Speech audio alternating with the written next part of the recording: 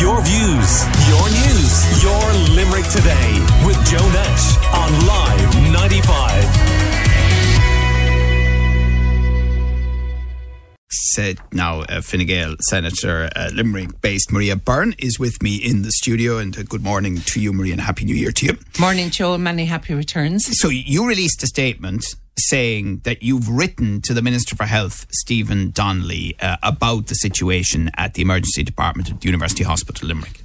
That's right, Joe, and I suppose I've been engaging with Minister Donnelly for quite a while regarding my concerns regarding the hospital, and it didn't just start now, it started way back. And certainly I know that the last time I suggested to Minister Donnelly that he visit the hospital, he did an unannounced visit, and it did happen, and he saw the hospital, I suppose, in the state that it was in that day. But I suppose at the moment we've unprecedented numbers, and Limerick is reportedly the worst, in terms of numbers. And I'd like to pay compliment not only to the patients, but also to the staff that are working under those circumstances. And I suppose when the state of emergency was announced on Monday, an awful lot of staff that were on holidays or were off or whatever, they presented themselves to help with looking after patients.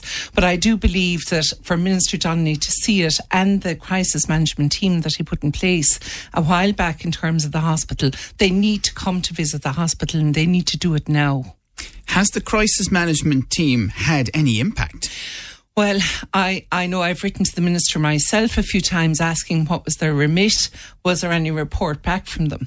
And we were due to have a meeting before Christmas to report back what had happened to date. It didn't happen. I take it this meeting will happen sooner rather than later because, all the representatives in the Midwest obviously are very concerned about this and about patient safety and staff safety as well. So who was due to attend that meeting? Well, we had an initial meeting where we were introduced to the crisis management team there about 2 months ago, I'd say around October. And it's a management team that were being brought in from Dublin, led by a doctor and, people with expertise. And they were to look at the different areas of the hospital to see, what areas were working, what areas weren't, and how maybe it could be better managed. And maybe even to look at the other hospitals, because I believe the other hospitals and the community care units as well, that if they were to look at them and see there are possibly people that are going to the hospital that could be actually looked after or assessed, within these community care units or within other hospitals as well. Okay, so that was the initial meeting. You're saying that the TDs and senators from the Midwest region were due to meet again to be further briefed before Christmas, but that didn't happen. It didn't happen, but the minister, is there any explanation? The minister did acknowledge that it would be happening soon. And right, I make the obvious point here, which is that this was, entirely predictable. I mean, we raised this with Professor Brian Lenihan yesterday, and that the INMO were talking about this in mid-year and saying this is going to be a huge issue at precisely this time of year, and you and your colleagues didn't get the briefing you were looking for before Christmas. Well, I suppose this is something that didn't just start in the hospital today or yesterday. It's been going on for quite a while, as you've acknowledged there. And certainly, looking at the figures, I suppose, of people that presented, over 50% of the 56 people that were presented had influenza and COVID type symptoms. So I suppose that is there, an added on problem. But as you know, in Australia, where they had their winter, they had a significant flu outbreak. And in the same way that the vaccine is used to check what's happened in the Southern Hemisphere for the Northern Hemisphere winter, it was obvious that we were going to get a very significant flu outbreak, as we have RSVs, COVID is still an issue, all of the other things. And it just feels, and you're dealing with people on the ground in Limerick all the time yourself, Maria, so you know that what I'm saying here is pretty obvious. But people are just beyond their limit of patience when it comes to the ED. And I think it's a fear factor as well, Joe, because I am concerned about patients that don't go to the hospital because they're afraid to go there. And, I suppose there is so much negativity around the hospital, and rightly so, because of, what's going on there. But, you know, we have to think of very serious patients that need to go to the hospital, that are afraid as well to go. And that's why... But I mean, I would say, and I don't want to be overly dramatic here, but if my GP said to me, you have to go to the ED now, I would go because they're the experts. Yes. But I'd certainly be concerned. Yeah. Well, the thing is that, and that's why I'm saying that, you know, the minister, and I did mention this to him, and I've also spoken to the Taoiseach's office as well, the people there that deal with the whole health side of it. And I do believe that, you know, we need to look at the community care centres. You know, we've got one down there in Kings Island. There's one at the top of Wolvetone Street. It's called Barrickview.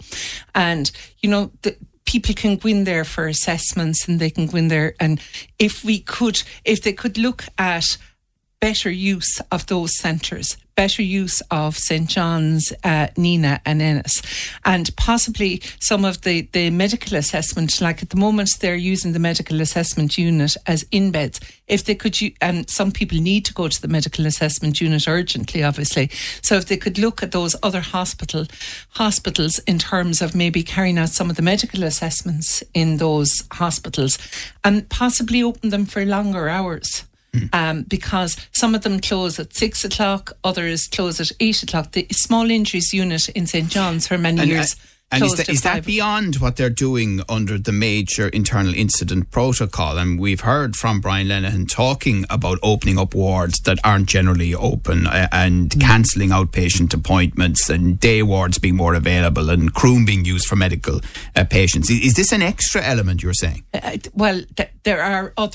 There are, you know, these community care centres. There's also, you know, and I know that since Tuesday, since the crisis was, I suppose, announced on Tuesday, and where they looked, the incident, what do they call it? The major internal incident, where they asked for staff that were off duty or whatever to come back in, that they have looked at other beds. I also saw that the minister's reported as speaking about using beds in private hospitals, you know, for people that need step-down beds, engaging with nursing homes.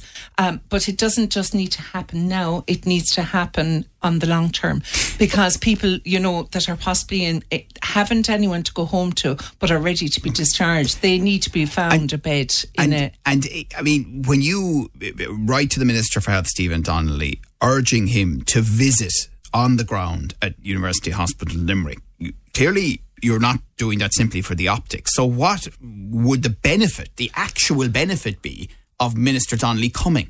Well, I think if Minister Donnelly and his crisis management team were to come and to see the hospital at its worst, I think, you know, he has a number of meetings a day, I'm sure, with, you know, with the hospital, with the overall national crisis management team.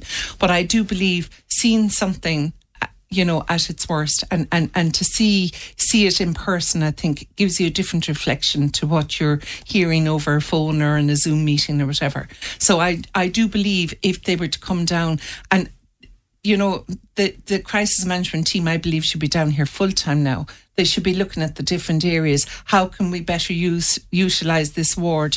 You know, does this person need to be kept for another night? Can they be discharged? I do believe that, you know, there are other hospitals as well, not only the ones in the region, but I noticed that they asked the National Ambulance Service that if somebody didn't need critical care, that they be sent to maybe another appropriate hospital. So, you know, they need to start looking for outside the box. Really. I think the hardest thing for people in Limerick is, you know, we have heard announcements in the past. We have heard about new beds going in, and they have gone in, and other measures being taken. But it does appear as though we're forever chasing the problem. And the question that most people are asking is, will it ever improve? Or are we just going to have to face, in perpetuity, an emergency department that is in perma-crisis, to use the word of the year last year? Well, I know that numbers were up by over 5% in terms of the amount of people that presented themselves at A&E in 2022, certainly. And there was over 80,000, you know, close to 80,000 people actually went through the hospital. And certainly, you know, I mean, I do believe that it is solvable, but I think everybody needs to come together, from the management to the staff to, that if somebody has an idea, even if it sounds like it's off the wall, it needs to be examined and see, will this work? Because I do believe that it's about bringing fresh eyes, maybe people that have, in Waterford, they've actually reduced their trolley numbers. They rarely have a person on a trolley now. They brought in a crisis management team down there. They utilised nursing home beds. They used other hospitals in the region when their number surged. So I think we in University Hospital Limerick, that they need to start looking at these kind of ideas. And because obviously people need, especially people when they're very sick, they need to be looked after. But we also, I know that from speaking to some staff, like staff morale is on the floor, because they're working so hard under really difficult circumstances. So I think they need to be supported as well. And finally, any sense that the Minister will do what you ask, that he will come down here? Well, my understanding is that he was bringing a paper to Cabinet today. The Cabinet meeting's on as we're speaking here. My understanding is that he is to speak to the media, I think around 1 o'clock time. So I'm sure after that, I did receive acknowledgement of my email and that it will be brought to the Minister's attention. So Joe, certainly if I do hear anything, I will come back to you. Right. Fine Gael, Senator Maria Byrne, thank you very much for your time this morning in the studio. Your views, your news, your Limerick Today with Joe Nash on Live.